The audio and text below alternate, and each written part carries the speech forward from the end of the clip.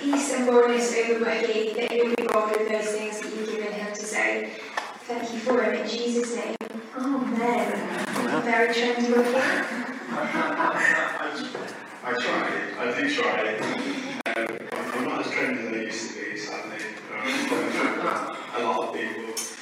But yeah, it's great to see everyone. Give me a second, if that's alright. Just one second, and we'll be there. Great. Okay. So.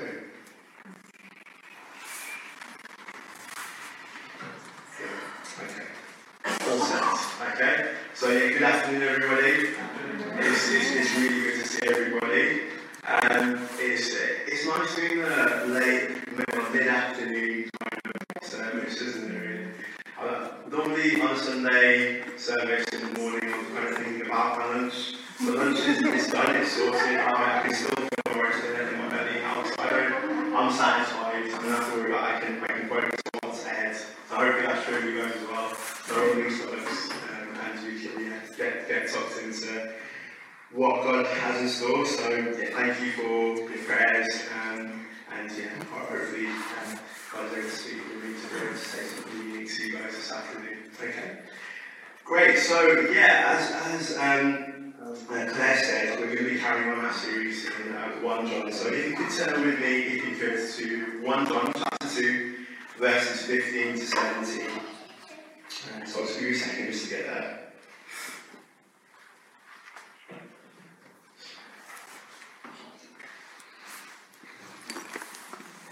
Everybody ready? Okay, so those of you who don't have a Bible, I'll read that. No. So, do not love the world or the things in the world. If anyone loves the world, the love of the Father is not in him. For all that is in the world, the desires of the flesh, the desires of the eyes, and the pride of life, is not from the Father, but is from the world. And the world is passing away along with its desires. But whoever does the will of God abides forever. Amen. Amen. So, I think 1 John, I was texting Graham earlier this week, it feels really timely for us as a church that we're working through this scripture in terms of the themes and things that John is dwelling on and discussing. But there are a couple of things that really stand out to me that have kind of come up almost every week, really, when we've been going through 1 John. And so, in terms of the key things that John is just repeatedly trying to get through to the recipients of this letter.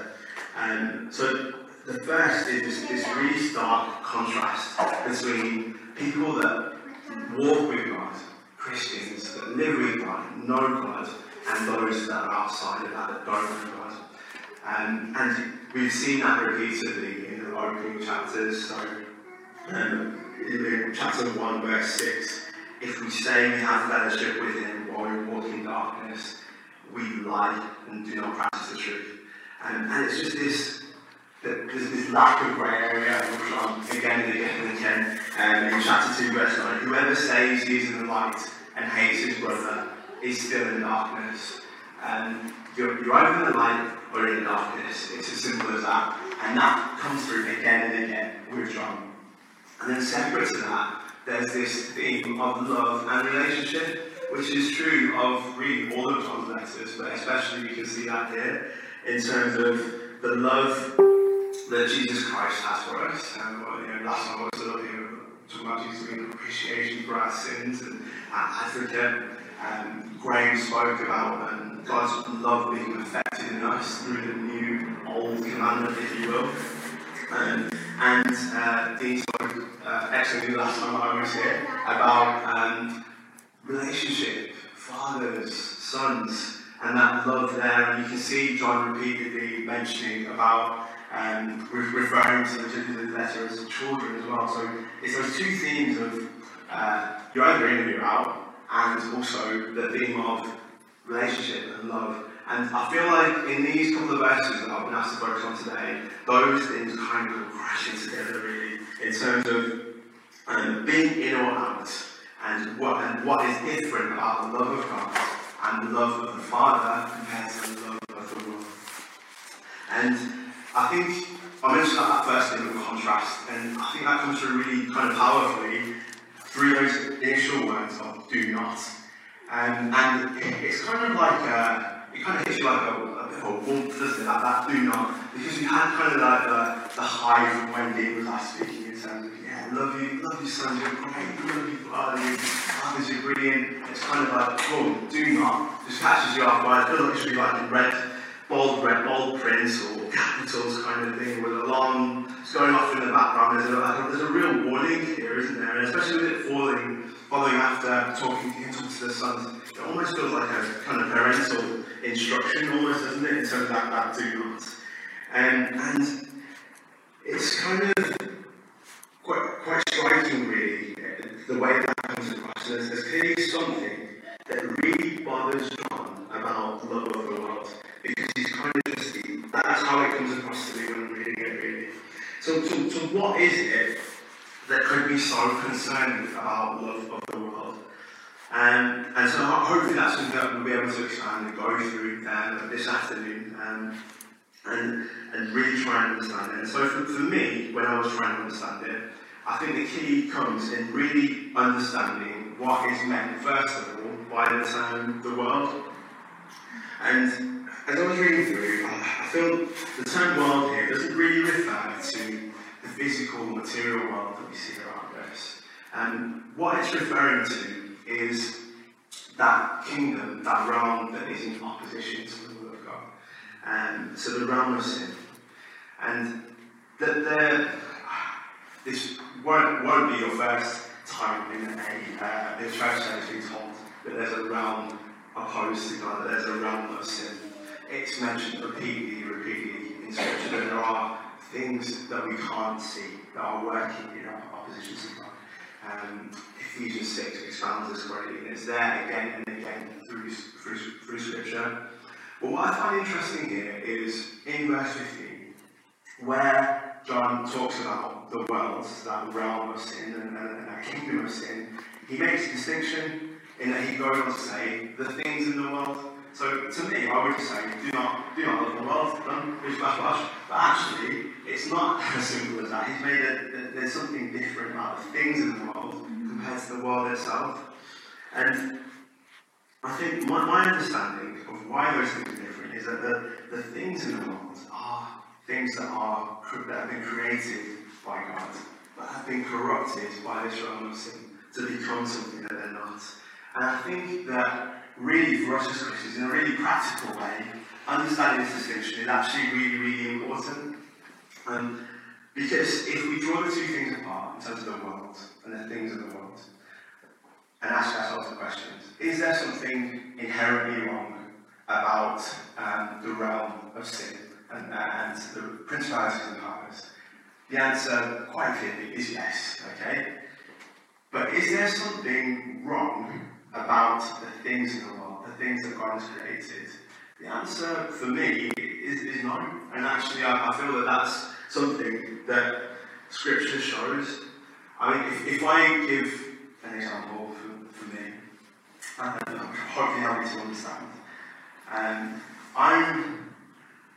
I've lived in Manchester, this is home for me, and I'm pretty, I'm not as well travelled as I probably should be for someone at the age of 32, okay, not less. But about 10 years ago, so yeah, a little bit longer than that now, so I'm a doctor for those of you that don't know. So I was coming to the end of medical school, and you have to do what's called an elective, which is where you go and work for a few weeks in another country, where you where you work in a few weeks in another country to kind of understand how medicine works in that particular country. Yeah, so you can become a more well-rounded doctor, and you understand how medicine works in other places. In reality, as anyone from medical school will tell you, it's just a holiday for about 2.5 months. Anywhere you want to go in the world, and you can tell anybody, some people do it, but for most of us it's a holiday. So where I went to Guatemala and Central America, and I had an amazing time. I did do some medicine for a couple of weeks, but more importantly, I had an amazing time just traveling. And I can vividly remember being kind of like cooped up on this rickety minibus, really, really dangerous, no seatbelts, and kind of just travelling through this valley. It's probably that really early in the morning, and you couldn't see anything because of the trees. I was kind of petrified because the road is really narrow and you feel like you're about to fall off at any given moment in time. But then all of a sudden, like, the trees just kind of broke, and this lake, it's called Lake Atitlán in Guatemala. And so the trees break and you just see this lake, and it's what got to be one of the most beautiful things I've ever seen. Ever seen. You can really see where the sky ended, or where the lake started. It just blended into these beautiful things. And the sun shimmered across the lake. And I'm not, I'm not very much traveled. I don't know much about nature, but I just thought, wow. Yeah. And it sticks with me. And is there something, when I think about that moment, is there something inherently, is that what John's telling me not to love? I don't think so. God's put that there intentionally, that beauty in the world around us. And like I said, I'm sure, as for many of you in this room, you'll have moments like that with nature, where you've looked around and you thought, wow, that is absolutely amazing. There must be a God. There's no explanation, this is just so beautiful. All of you will have moments like that. And if you haven't, then go on a walk with a paper. And I'll show you. But there are. And like I said, God has done these things intentionally, not to tell us, not just as only as Christians, but everybody about how amazing He is. And the scripture tells us this. If we turn to I'll get there for a second, but Psalm 19, verses 1 and 2. The heavens declare the glory of God, and the sky above proclaims His handiwork. Day to day pours out speech, and night to night reveals knowledge. Again in Romans chapter 1, verse 20. For His invisible attributes, namely His eternal power and divine nature, have been clearly perceived ever since the creation of the world and the things that have been made, so they are without excuse. And that's what I'm kind of hinting at with my experience with that lake, and with experiences lots of you have had, I'm sure, with nature. You look at the world around us and think, there is no excuse, there can only be a God, and that's how God has created the world to be. And so, if the world that we see around us, the things that God's created are so beautiful, how can it be wrong? Why is God still warning us not to love the things of the world? And for me, I'm going to borrow examples from how I understand things. So, the clue for understanding this comes from a church father and also from football. So bear with me. I think about football too much, but it helps me. And I hope that my analogy makes sense, okay? So, for those of you who don't know, so I've told you on October to get to know a bit more about me. I'm also a football fan. I'm not very good at football, but I'm good at watching football. And I, quite specifically, I'm a Manchester United fan, okay? One day, I'll get a different response. So, apart from the boots, I miss, so I'm going to sound really, really petty now, talking about the pandemic and things, but I miss going to football. I really do. And I miss going to Old Trafford. I love going to, which is a stadium of Manchester United, okay? And at Old Trafford, there's the back there, also part of the away fans as well. And what it says is, essentially, United, kids, wife, in that order. So, as my marriage has progressed, for this particular Manchester United fan, the order is not like that, and it would be quite dangerous for me to put United's wife, kids in that order. But I bring up the example because there isn't anything, I was going to say, my notes say there's nothing inherently wrong with loving Manchester United, but they're not the boom and the hit, so now I'm not so sure. But to me, there isn't anything inherently wrong with loving Manchester United, my wife, or my children. But the issue more is the order in which He places these loves. So if I put my football team over and above my kids, Everybody in this room knows that's a bit bonkers, isn't it, really? And that's where the issue comes, basically. When we put our loves and the things that God has created, when we put them out of sync with where they should be, and we prioritise them wrongly. To give a different analogy, which is illustrated really well in a book by Tim Keller, called Making Sense of God. I love pizza, okay? So, Joe knows, which is all over the back, if there's ever a day she doesn't want to cook, and I'm not going to moan, if she says pizza, I'm 100%. Yeah, it doesn't matter how much, I do the budgeting in our house, so I've got my spreadsheet, and I figure out how much money we've got to spend all the time. But if she says pizza, the spreadsheet goes out the window. I'm just going to get pizza, basically, because I love pizza. But at the same time, I have to balance my love for pizza against my love for Joe. Yeah, in a simple way, if I decide that I'm a really simple guy.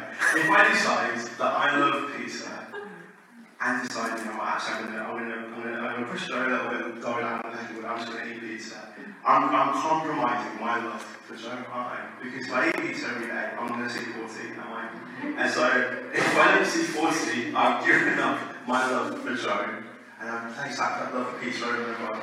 And I'm a really simple guy, so I hope that those simple analogies make sense. But my point is that if we get our loves out of sync, and if we get that we prioritise wrongly, we do harm to the things that we love, and we do harm to ourselves. So it's really important that we get our loves in order. And it sounds really simple when I say this. And I obviously mentioned how simple I am with a football analogy and a pizza analogy. But it's actually really hard to do this, what I'm saying. And I defy anybody in this room to say that they successfully do this every day in terms of getting their loves in the right order and prioritising things correctly. Luke chapter 10, verse 27 says, "You shall love the Lord your God with all your heart, with all your soul, with all your strength, and with all your might, and your neighbour as yourself." We don't set our love for God above all else. And none of us do what's stated there in Luke chapter 10, verse 27, consistently, and the way that God intended for us to do.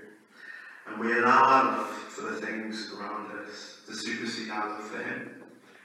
And just like how, in my analogy, my love for pizza was displacing my love for my wife, our love for the things in the world around us displace the Father's love.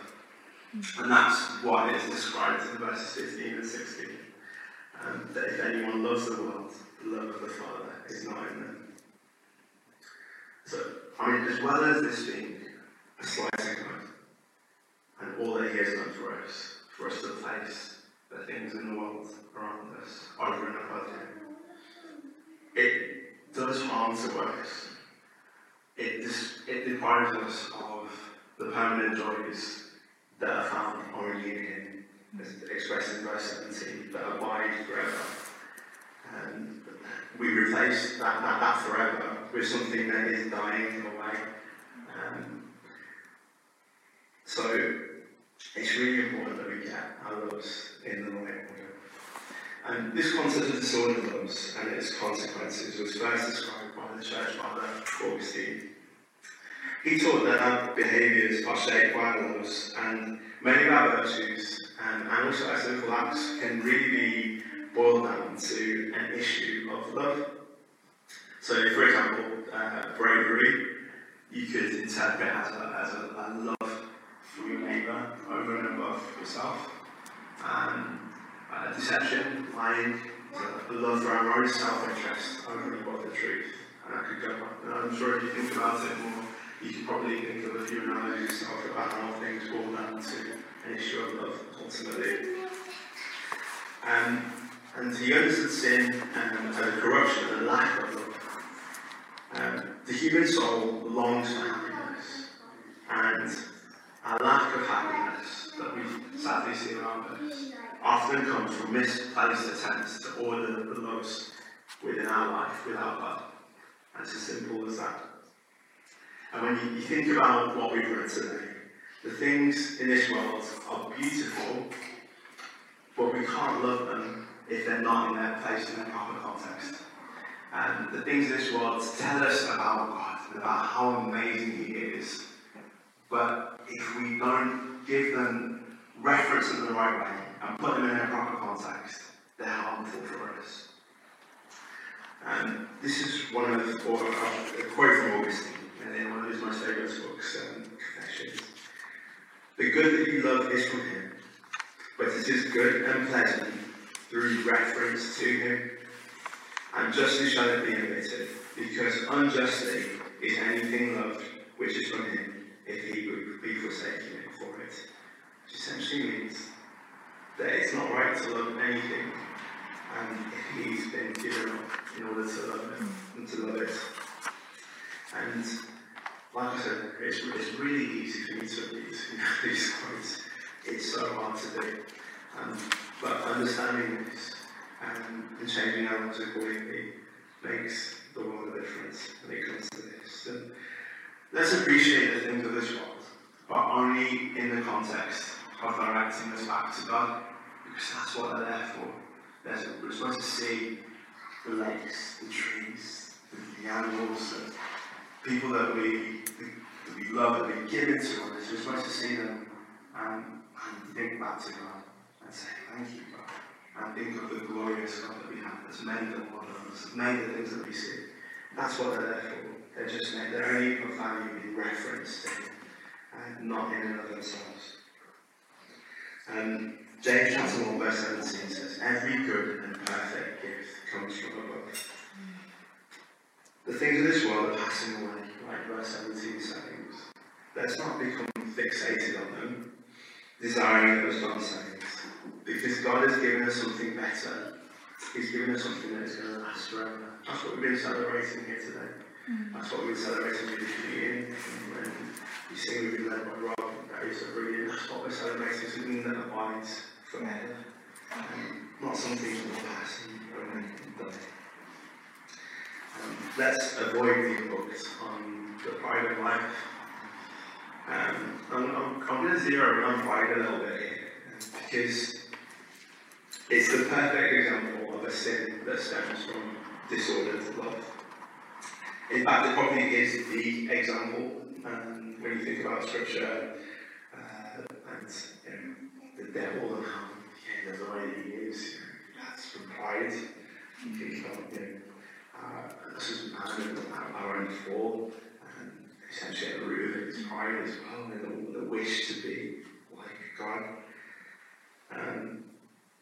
C.S. Lewis, his book, Mere Christianity, is probably one of his most famous books. Died in front of his money, but I like these Christian books, one of his most famous ones. And it's had a big impact on me. And for those of you who have read it, I'm sure we can say the same. And in his book, he chapter 25, the great sin. And he talks about pride, particularly in its competitive nature. In that, pride is different to other sins, in that you always need somebody else to be able to fulfill that particular sin, if that makes sense. And you always have to be comparing yourself. So, in that, if we're proud, it's not because we are rich or because we are beautiful. It's always because we are rich than somebody else, or it's always because we are more beautiful than somebody else. And that's the issue with pride, in that you're always putting one person against another, or one entity against another with this particular sin.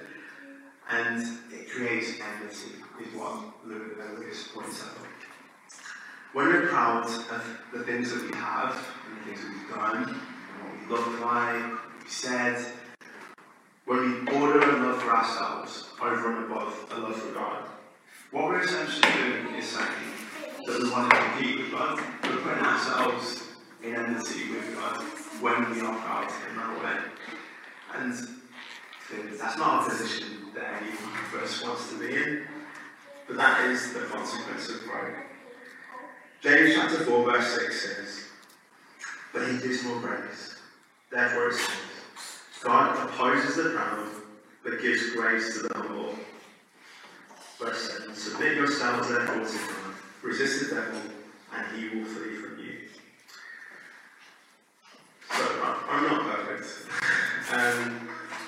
And sadly, I can think of times in my life where I felt proud, being honest, and I felt proud almost to the point where I thought, how much of what I am, or what I've done, is definitely down to God? How much of it is because I think clever, or because I've done this particular thing, or everything else? And I know that God's guided events in my life, particularly personally, particularly in the last couple of years, for me to learn the lesson, really thinking about where I sit in the cosmic pecking order. And God loves us, and like a good father, He's not afraid for us to learn lessons the hard way, for us to understand exactly who He is and who we are. And Hebrews chapter 12 verse 6 says, "For the Lord disciplines the one He loves, and chastises every son who He receives." And for me personally, I know that in this way I've learned to see clearly that the things that I have is my family, my possessions, whatever it is, they're all gifts from Him. And being proud and me thinking that anything that I have is from me is foolishness and nothing more. And a real and true and proper understanding of this can lead us only to be thankful, to praise and to worship Him. And when I look now at the things that I have, my kids, my wife, I look at them not as an opportunity to thank and praise God, not as something that I've brought off of myself. And that is what I hope that you can take away from most of what I have to say today. Do not look at one of the things in the world, do not look at ourselves. Let's understand that everything that we have is from Him, and worship Him. Let's not allow the pride of life to put us in opposition to God. Because, like that verse in Hebrews, like a naughty toddler, and as you've seen this afternoon, I know things about naughty toddlers, but like a naughty toddler, we can be sure that God will correct that behaviour. And He will conform us to the image of His Son. That's what He's promised. And I think Graham brought up Romans chapter 8 verse 13 last week. Nothing can separate us from the love of God. And thank God, that means even my own ignorance and pride, all the foolish things that I do on a daily basis, nothing can separate us from the love of God for each one of us.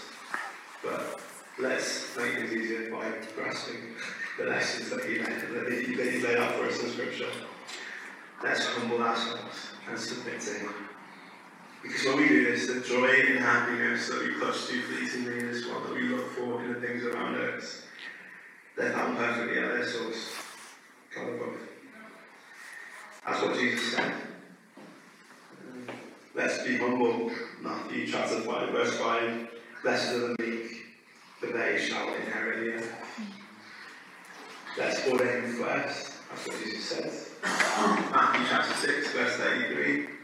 But seek ye first the kingdom of God. Seek first the kingdom of God and His righteousness, and all these other things, all the things that we look and spend our time endlessly chasing around like a hamster on a wheel, everything else will be added to you.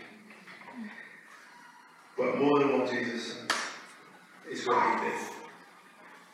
In Matthew chapter 4, the devil comes to tempt him and puts before him all the things, kingdoms of the world, all the things of the world. But what does he do? He resists and he says, worship the Lord, which means put the Lord first and serve him only. That's how he resisted that temptation.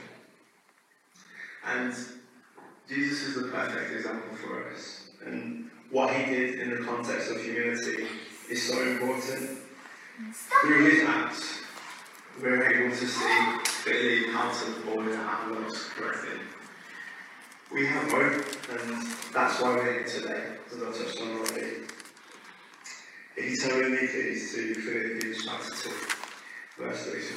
It's quite a long passage, but I'm going to read it all because I feel like it sums up everything that I've said today. Just give you a second to stick over.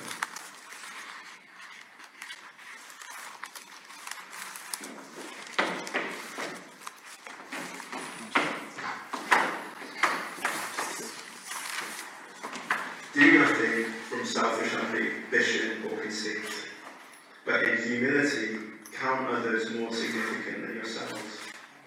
Let each of you look not only to his own interests, but also to the interests of others.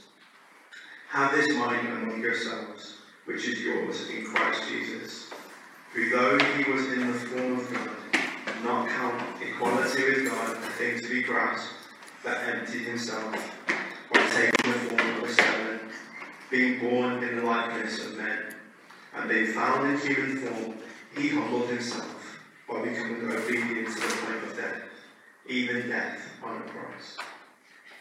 Therefore, God has highly exalted him and bestowed on him the name that is above every name, so that at the name of Jesus every knee should bow in heaven and on earth and under the earth, and every tongue confess that Jesus Christ is Lord, to the glory of God the Father. If humility was good enough for the Son of God, it's got to be good enough for us. Especially as we think we are. This scripture lays out what Jesus Christ did for us. So we should do the same. He's the name above every other name. My name and yours. Let's give him his dues. Every knee must bow.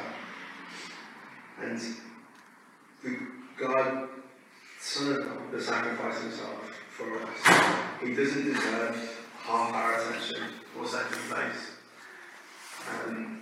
He deserves everything. He deserves our complete commitment. He deserves our life, our soul, our all, everything is what he deserves from us. Let's order our lives correctly. Let's put him first. And give him everything that he deserves. Let's pray. Lord God, Lord of heaven and God, help us to order our lives correctly. Help us to love you first. It's what we deserve. Help us to see that all that we dwell on and all that we chase is but fleeting. And you have given everything for us to know you and be in a relationship with you. Help us to treasure that over and above every other aspect and thing within our lives.